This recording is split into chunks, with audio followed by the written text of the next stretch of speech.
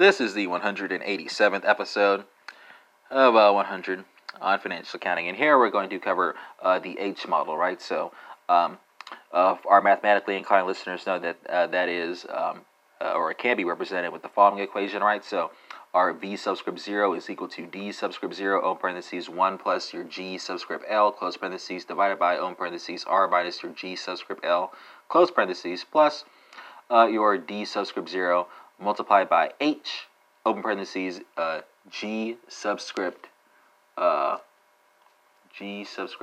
think that's a B, right? Minus your G subscript L, close parentheses, divided by open parentheses R minus G subscript L, close parentheses, right?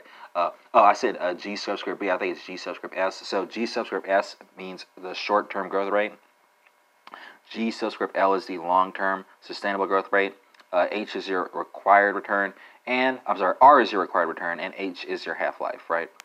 And that concludes this 187th episode of 100 on financial accounting. Now, of course, we're looking at the possibility of yet more bonus sessions.